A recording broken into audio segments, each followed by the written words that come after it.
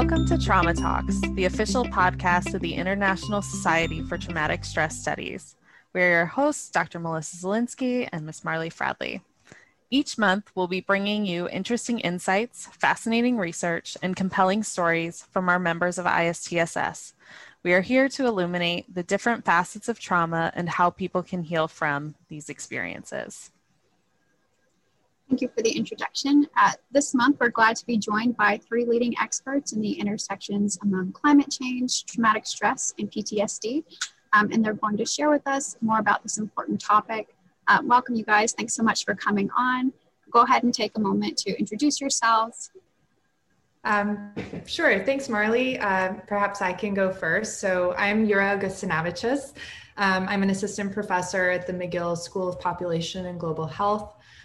My training is predominantly in public mental health, and I work predominantly on mental health and psychosocial support program adaptation, implementation, and evaluation in humanitarian and other settings. I've also done some work to better understand mental health and well-being needs and resources within and across settings. And I come to climate change from this area, really with a strong sort of intervention and implementation focus. I also teach at the graduate level on climate change and mental health. Hello, my name is Alessandro. I'm a research fellow at the London School of Hygiene and Tropical Medicine. My background is in clinical psychology, although as with Yura, I'm sort of now moving more towards a kind of public mental health space. And I would say that I sort of got to the climate change and mental health area from having worked sort of in recent years on the mental health consequences and response to a variety of different adverse events, from disasters to armed conflict. I worked in different contexts in different countries on the topic.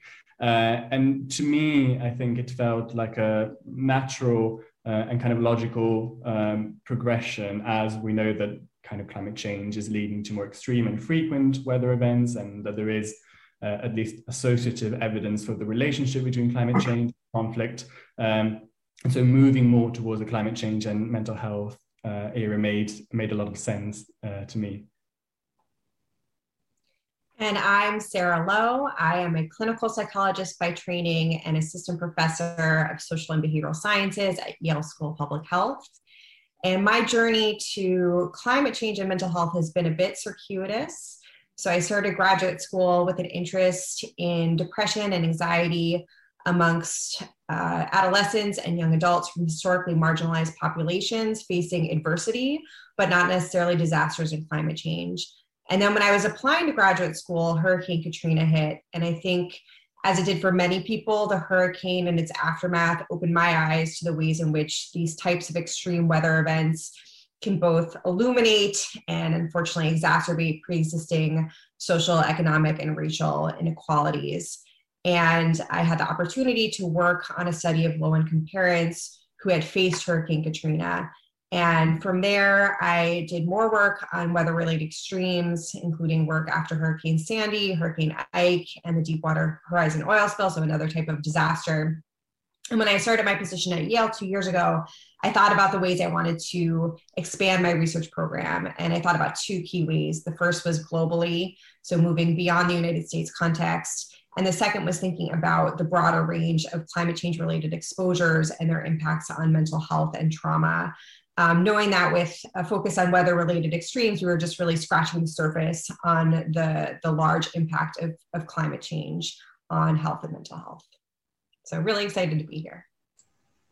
Thank you all so much. We're thrilled to have you here to talk about this important topic, and just really want to praise and highlight all of your work in this area, including the briefing paper that you all worked so hard on for ISTSS that came out this past April on global climate change and trauma, which we'll get to hear about, but I just want to say from the beginning that folks should definitely give a look. So thank you. Definitely. Thank you all for being here. So we thought that we would start with just a very foundational question for listeners who may be new to this topic. or you can feel free to start here. But what does climate change have to do with trauma? Well, thanks, Marley. That's a really great question. I think I'll just kind of take a bird's eye view to start, and then I'll turn it over to Sarah to really talk about the sort of deep and integrated links, I think, with trauma.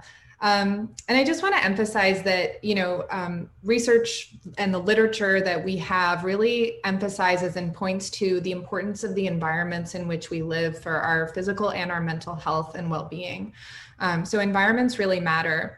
And climate change is ultimately changing our environments. It's impacting ecosystems, including the ones in which we are part of.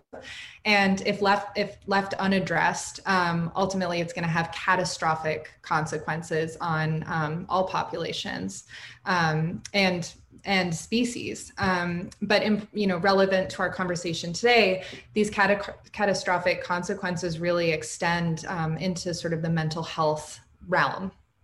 And the impacts of climate change on traumatic stress and on other aspects of mental health really come up for us from problems that we experience collectively and completely unequally. So these are problems that are not distributed equally across populations, but that we are experiencing together as a human species. And these include things like insufficient political will and harmful policies, elevated exposure to disasters, poverty, violence, changes to places and landscapes that are really important to us, and then things that really harm our physical health and the health of ecosystems that I mentioned earlier. The amazing thing is that effective and feasible methods for actually mitigating, meaning sort of reducing climate change, already exist, or reducing sort of the impacts of climate change already exist. And if these things were promptly and sort of effectively implemented, that would be the best tool for preventing trauma for generations. But as we've seen, that's not, consistently happening, although we are seeing some signs that things might be starting to change. So our hope really with this briefing paper was just to highlight some of the evidence that's available on climate change and trauma, and to talk a little bit about what's needed for the future, what evidence and action is required to really prioritize, promote, and protect mental health and well-being as climate change worsens the conditions in which we're living. So how do we do that? But I'd like to hear a little bit actually from Sarah in terms of the sort of the specific trauma framing. Sarah, do you want to tell us a bit about that? Yeah, sure. So I think when people hear climate change, they don't necessarily think trauma, but I definitely think climate change is connected to trauma in ways that are both obvious and maybe not so obvious. So I'm going to go through 3 or 4 different ways. So the first and most obvious one are weather-related extreme events. So with climate change, these types of events are likely to increase in frequency and intensity and geographic scope. With them come other trauma like bereavement and traumatic injuries. And maybe less so obvious, we know from these types of events, and this happened in the COVID-19 context too, that disasters increase the risk of various forms of violence, including child and elder abuse, intimate partner violence, and so on. But then looking beyond weather-related extreme events, we know that other climate change-related impacts are associated with an increased likelihood of trauma and violence. So as an example, there's research showing that extreme heat increases the likelihood of conflict and violence, including self-directed violence, such as suicidality. Third, we know that climate change is going to lead to massive displacement and competition over resources. And this could lead to conflicts between migrants and host communities, escalating to violence, but even in less intense forms like discrimination can have major mental health impacts. And then also these types of events lead to tremendous vicarious exposure, both in first responders, but also people viewing these events and their effects through the media. And while media exposure does not currently fit in within a DSM framework of what constitutes or what defines trauma. We know from scholars like Roxanne Cohen-Silver and Allison Holman and Kate McLaughlin that media exposure is associated with symptoms that look very much like traumatic stress, as well as symptoms of other mental health conditions like depression and anxiety. And just kind of piggybacking off that, you said kind of look like conditions like post-traumatic stress. That was something we kind of wanted to give as context for listeners too, is taking that a step further and thinking about implications of climate change for PTSD specifically and the links that, you know, we might be expecting there.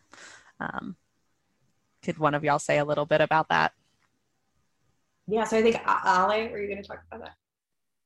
So definitely one thing that I have also been thinking about when thinking about this podcast is not only the sort of nature of different types of traumatic exposures that might sort of slightly change, but also the kind of frequency and recurrence of traumatic exposures. And for example, in light of the ICD-11 revisions of the PTSD diagnosis and the inclusion, for example, of the complex PTSD diagnosis, I think climate change might create some sort of interesting scenarios in that people are possibly going to be sort of unlikely to be exposed to one type of traumatic events in the course of their lives, but they might be exposed to recurrent, chronic, repeated traumatic exposures from which, you know, escape is in many cases impossible.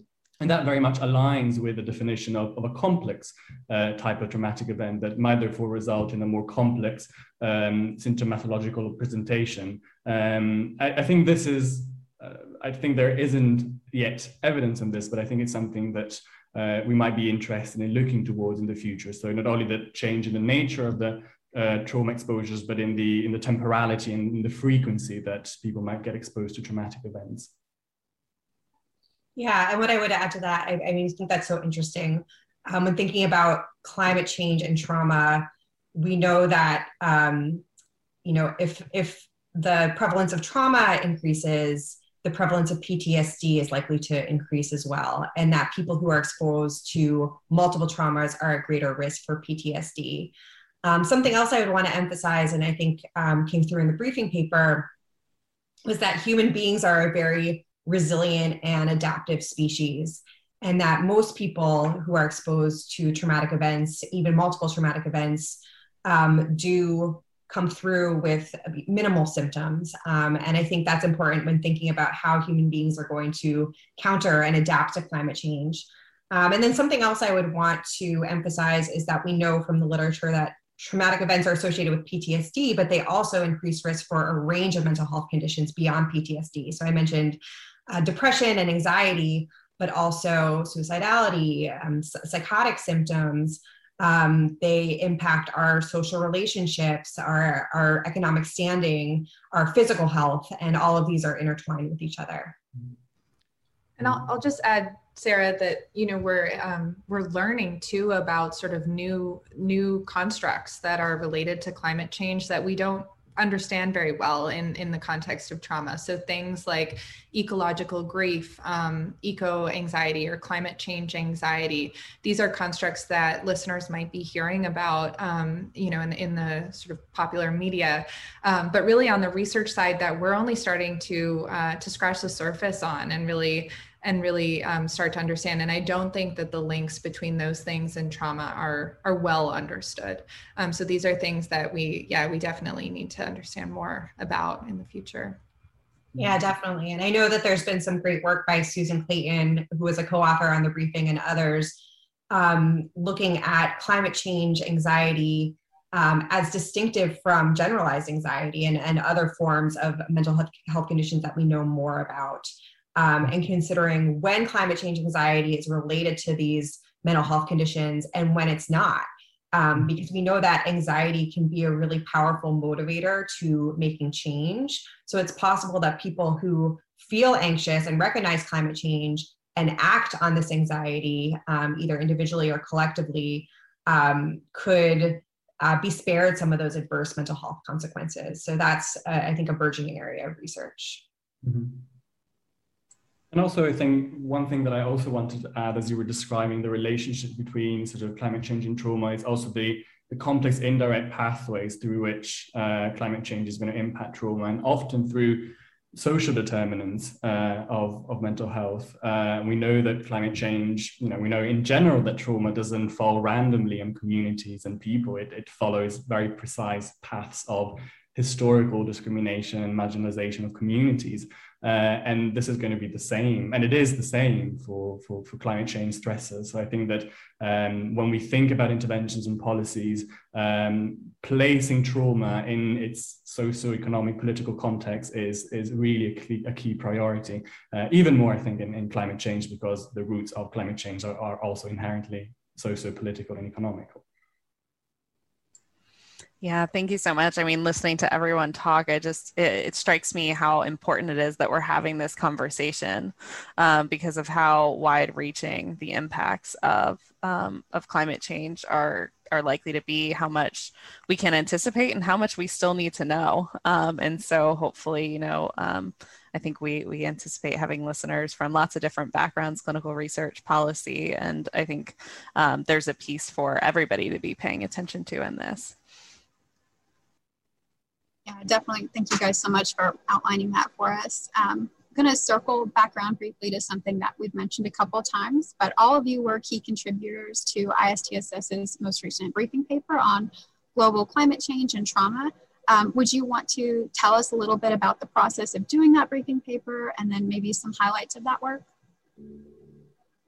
Sure, I can start off, and then Sarah and Ali, feel free to just jump in. So yeah, the briefing paper was really this kind of amazing journey that 10 co-authors participated in from 4 countries internationally. And the co-authors really came from a variety of disciplines, so public health, clinical psychology, environmental psychology, medicine, and many of us actually hadn't met each other before we met sort of virtually by contributing to this. So, I kind of served the role of just identifying and putting together the team, and then everyone sort of contributed based on their area of expertise.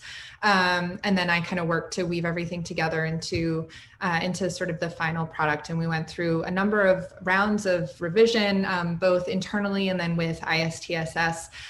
We had tremendous support and wonderful contribution from ISTSS leadership, so specifically from the Public Health and Policy Committee and the past president, Dr. Deborah Kaysen.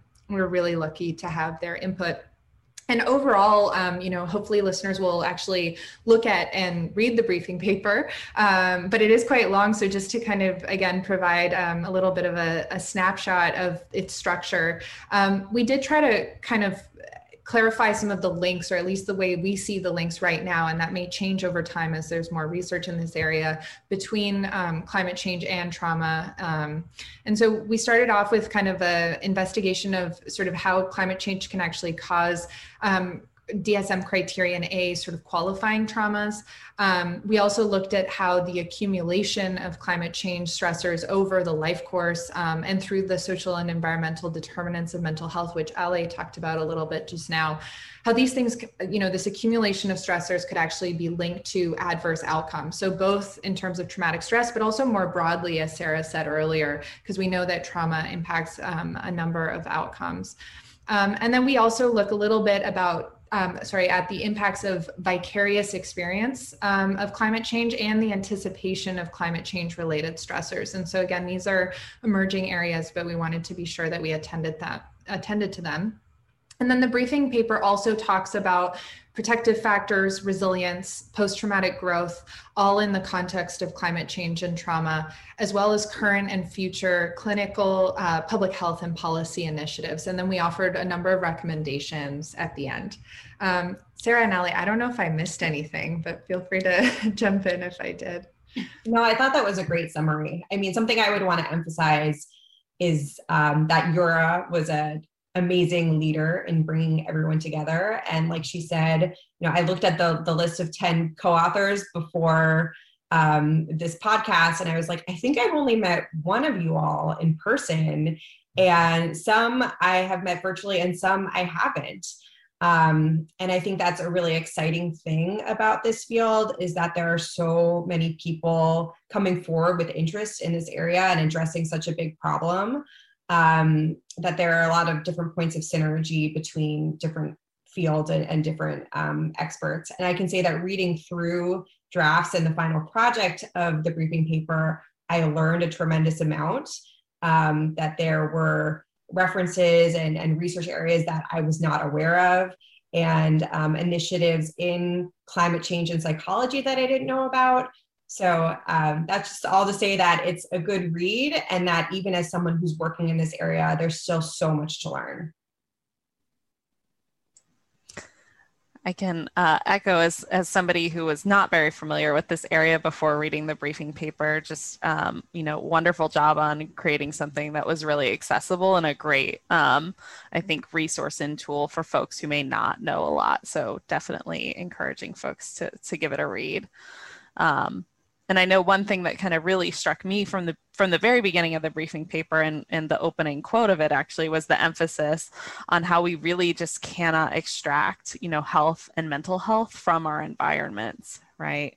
And while I feel like this is something that's well known, just kind of seeing it acknowledged from the start of the paper was very refreshing, kind of putting that lens on this work. And that was something that I thought maybe we would want to expand a little bit on. So, we know that certain regions and communities will be and already are being impacted more by global climate change than other areas. And I wanted to put out to the group a question of, what should we all be thinking about related to the differential impacts of this global stressor on specific regions and communities? Yeah, so I can start with that one. We know that it's a situation where we are all in the same storm, but very much not all in the same boat, and sometimes literally. And that there are certain groups who are at greater risk, including those living in lower middle income countries, and within countries, even high income countries, those who are living with less income, who are racial minorities, who are socially isolated, are at greater risk. And also people whose livelihood depends on the natural landscape, like farmers, indigenous communities, so on and so forth. So thinking about that, both in terms of research directions and interventions, I think we need to focus our attention on those disparate impacts and on communities. Like, I know in the disaster literature, there are virtually no, I wouldn't say none, but there are very few studies taking place in Africa, for example, and it's not like there aren't disasters there. And then also when thinking about both research and interventions, working with communities in learning from them about what they're already doing to cope with climate change, working within their value systems, not being extractive, empowering people and learning from them as we do research. If I can also connect to that, I think that another interesting perspective when looking at the differential impacts is looking at the differential impacts of climate change on people with pre-existing mental health conditions.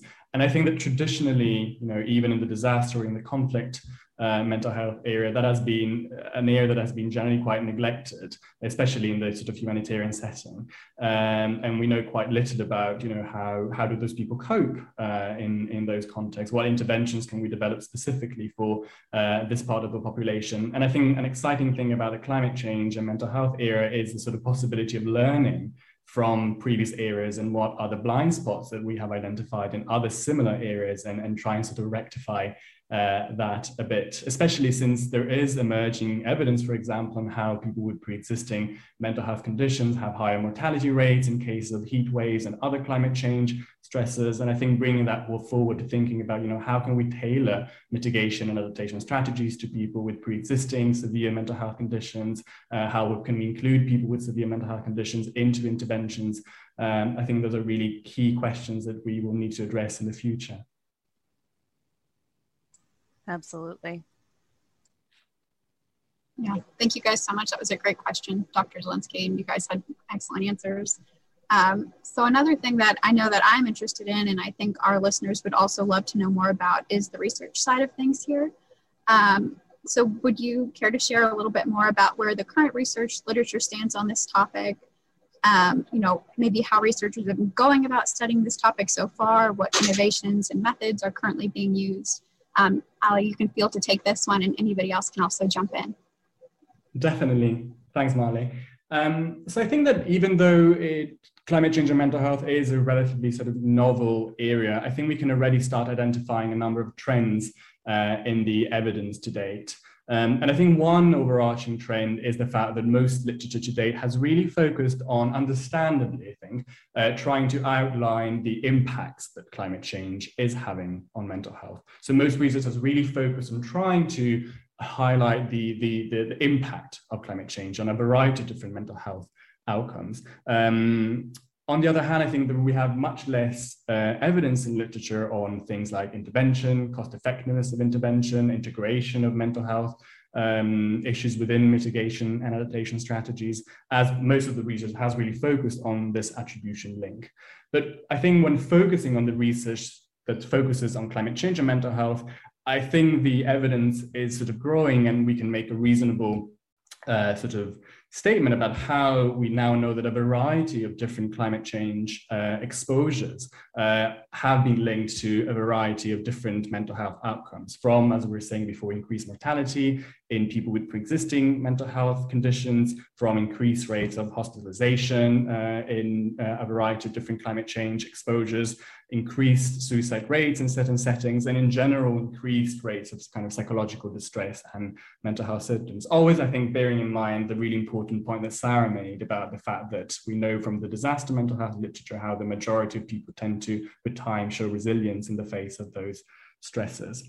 But even when we look at different types of climate change exposure, we have differential evidence on different types of exposure. So for example, while we have quite a lot of evidence on extreme weather events coming from the disaster mental health literature, actually, as we move more towards a kind of more subacute and chronic type of climate change exposures, there actually is less evidence on that. There is increasing evidence on things like heat waves and droughts, but there is virtually very little evidence on more chronic and subacute climate change exposures, such as increasing temperatures and increasing sea level rises. And that is possibly very much linked also to a methodological point that is connected to the complexity of assessing certain climate change exposures versus others.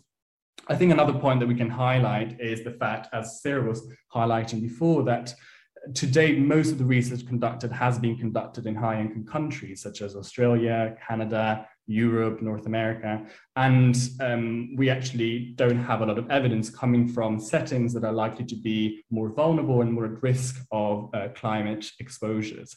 So that's, I think, another important point. I don't know whether Sarah and Yura wanted to mention anything else. Well, I guess, Ali, one thing that I can add is just in sort of a pretty famous paper in this area from 2018, Helen Berry, who's also a co-author on our briefing paper, brought to light the importance of systems thinking for climate change and mental health research. And this is really the idea that we don't look at sort of or limit our view within research to sort of single relationships. So for example, what is the impact of a single climate change related exposure on a single mental health outcome? But we take a much broader view where we think about the system of impacts within which climate change and mental health are housed, and how those factors within the system actually interact to produce outcomes relevant to mental health and traumatic stress, perhaps more specifically. And I think this is really important because what it means for us is, number one, that we need to be using methods creatively, right? Whether or not they're actually sort of systems methods. But the second thing I think that's really important to highlight is that it brings into focus the importance of collaborating across disciplines and not doing siloed work.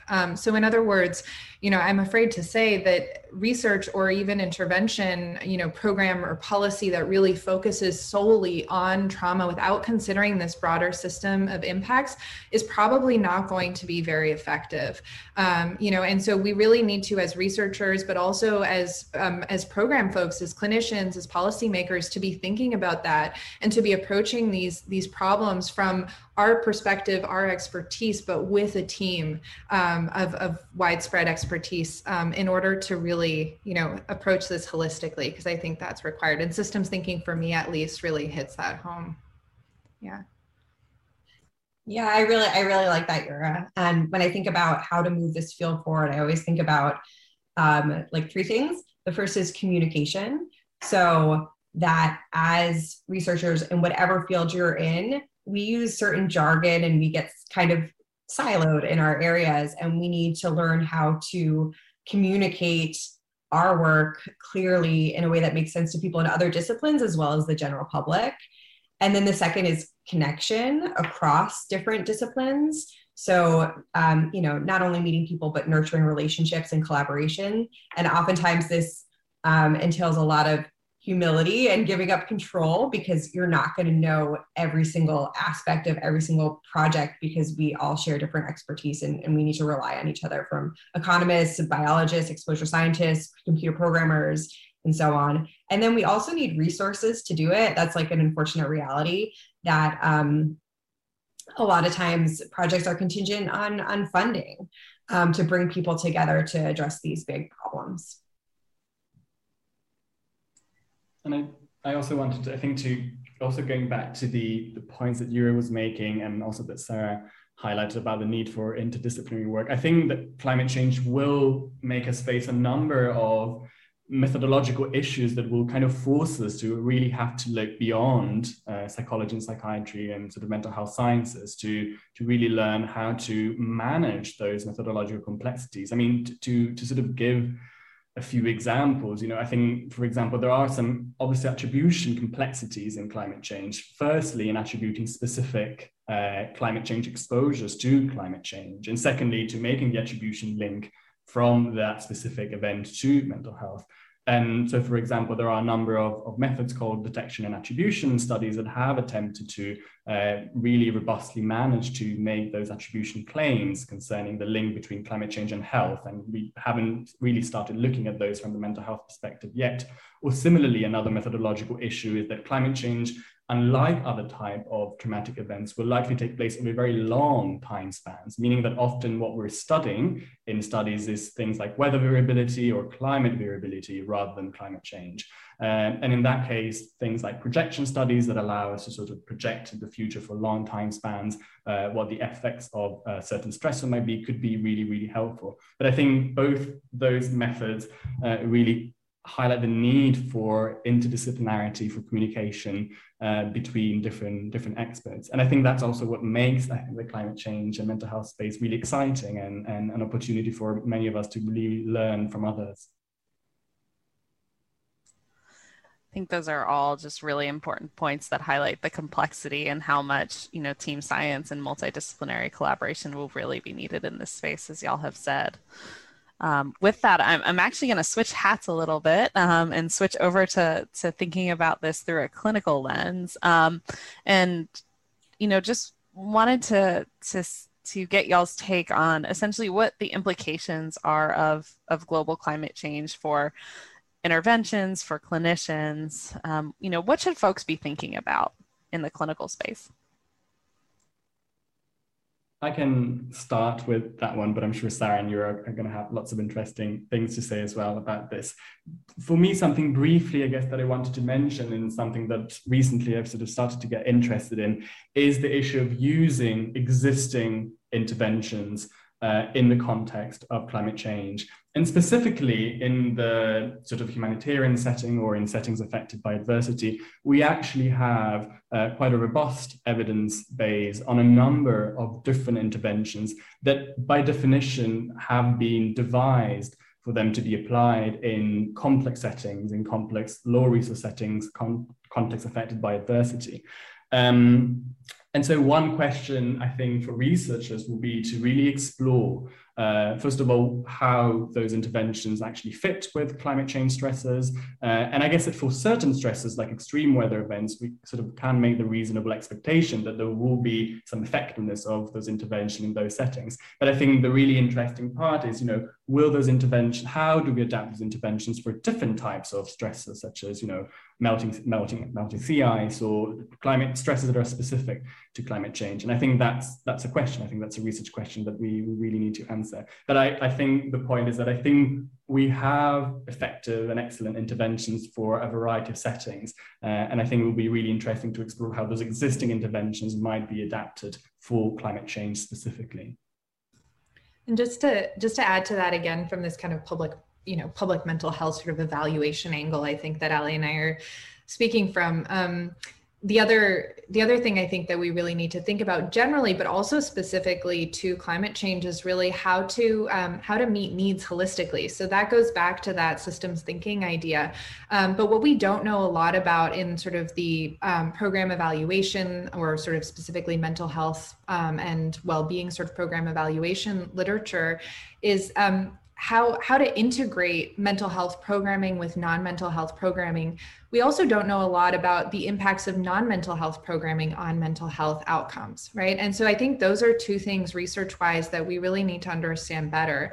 And to give some concrete examples of what I mean, I think we need to understand not only the effectiveness of programs, but also how do you take a mental health program and deliver it alongside something like a livelihoods program, right? To help people get jobs or access new kinds of job opportunities. And that has a lot of relevance to climate change, because if we think about how our economies and the job sector in general is going to transition in the next, 10, 20, 30 years, that's a tremendous question. And there are many ways that can go, but surely if that transition is done in a thoughtful and supportive manner that actually protects and promotes mental health and well-being, then in general, societies will be better off. And so really, just bringing it back to the program thing, thinking about that integration is important.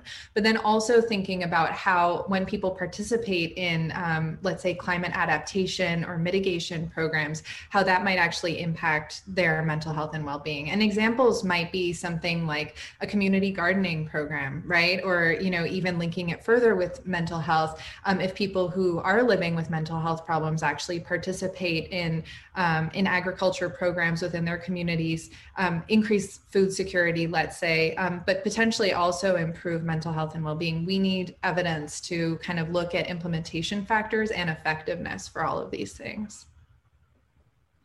Yeah, and what I would add is that when people think about interventions, they tend to think about, one patient presenting with symptoms, looking to reduce those symptoms. I think we can speak to that, but I think we also need to take a broader public health framework that considers interventions at multiple levels, from individual to community and society, and also at different times relative to the exposure. So, primary prevention, secondary prevention, so immediately after exposure, and then once symptoms have developed.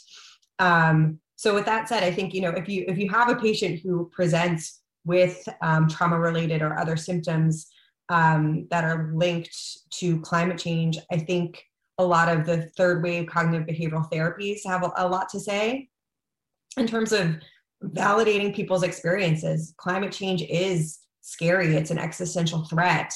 It's okay to have negative thoughts about it or be concerned about it. Like, that is understandable. So encouraging people to be non-judgmental and accepting about their experiences, while also helping them regain a sense of agency and control over their experiences, whether it's through individual actions against climate change, but maybe more importantly, collective action. So encouraging people with these concerns to get involved in activism, even though that might be a different intervention than clinicians are used to, while also, as Yura said, being cognizant that being engaged in activism could run the risk, and I think we don't know, we need more research on this, but at least intuitively it could run the risk of increasing burnout or leading to a sense of hopelessness. So sort of balancing those things. Thank you so much, Sarah. And to kind of continue with thinking about things a little more broadly, where does all that information leave us in terms of needed policy changes? Sarah, do you want to kick us off on this one, and then I can pop in? Yeah, I mean, I think, we're talking about climate change trauma and mental health. A lot of the policies are not really mental health specific. there are policies to mitigate climate change, policies to address the social determinants of health, including housing, employment, social connection, and policies that reduce pre-existing disparities in mental health care, fostering resilience and access so that people are psychologically healthy to help combat this big problem. Yeah, I mean, those are the three things that I would say. And Yura, what else do you have to say? No, just to really emphasize kind of and uplift what you said, which I think is ultimately like the best prevention. And we said this when we started the podcast, the best prevention is climate change mitigation, are policies that actually reduce the impacts of climate change on populations. But ironically, hopefully what listeners have been hearing throughout the podcast and that's woven through is that there's preliminary evidence and definitely more research needed in this area, but some preliminary evidence that suggests that actually engaging in a healthy way on this topic can be helpful for mental health. So if it is something that you're worried about, actually thinking about what kinds of policies might exist in the area where you live, and thinking about how you might actually contribute to policy change eventually could be useful. We need to really understand this more, and we certainly need to understand thoughtful ways of helping people engage, just because there are risks associated with engagement potentially. But I think that's the bottom line. We need to support mental health policies, but we really, for our own sake as a species, need to support climate policy as well. And the other thing that I'll add to what Sarah said is that mental health and well-being professionals and trauma professionals specifically have a role to play in this, whether they realize that or not, in the sense that as respected members of their professional societies and of their communities, they hold a position of power and of the ability to kind of speak out on this issue. And so if people are interested in getting engaged, there's certainly room to engage professionally. And there are many sort of professional societies thinking about climate change. So in the last year, obviously there was the briefing paper released by ISTSS, but there have also been other mental health oriented and psychiatric societies releasing statements and other pieces. So lots of room to engage, lots of room to participate regardless of who you are and what you do. Okay, so I think we are just now thinking on the big picture level and thinking about how people can kind of extend their learning from here on this topic. And I guess my last question for you all is just like, kind of where can people go from here? So, the briefing paper is out there as just a tremendous resource that you all have put together and that we have encouraged people to take a look at. Are there other resources? Are there other recommendations that you have for things to take a peek at for folks who want to learn more? Well, just one last plug for the briefing paper. I'd say that even if folks don't have the bandwidth to read all the way through, I definitely would suggest taking a look at the recommendations, just to see, because we've made recommendations on sort of policy, public health, and clinical fronts. But yeah, Sarah and Ali, do you have any other suggestions in terms of resources and what folks might do? Yeah, I mean, one thing I would say is, as you're looking at both the briefing paper and also, there are a lot of other great papers that Yura mentioned some, and I know there was one that came out of the UK recently on climate change and mental health that was really great.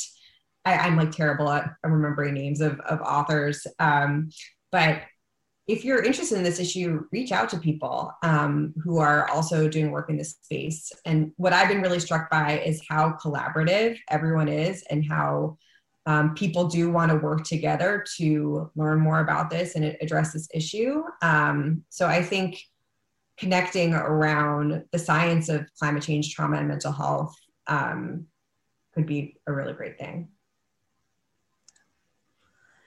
And from another kind of extending perspective for ISTSS, you all are working on a couple more products that are scheduled to come out later in our ISTSS Fast Facts series. So there will be some additional materials for folks to check out later this month as well. So I just want to close by saying thank you all again so much for taking the time to come talk with us today and share just the tremendous experience that you have in this area and on this important topic. And so thank you to everyone for listening to Trauma Talks, the official podcast of the International Society for Traumatic Stress Studies. We'll see you next time.